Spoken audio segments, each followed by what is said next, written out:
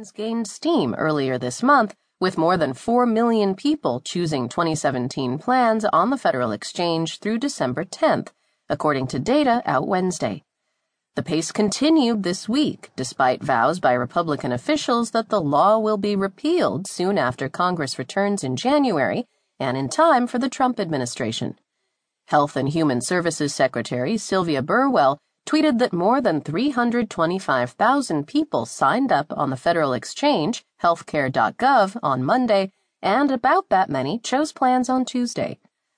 HHS has been promoting the law aggressively ahead of the first deadline Thursday for the last open enrollment for Obamacare as we now know.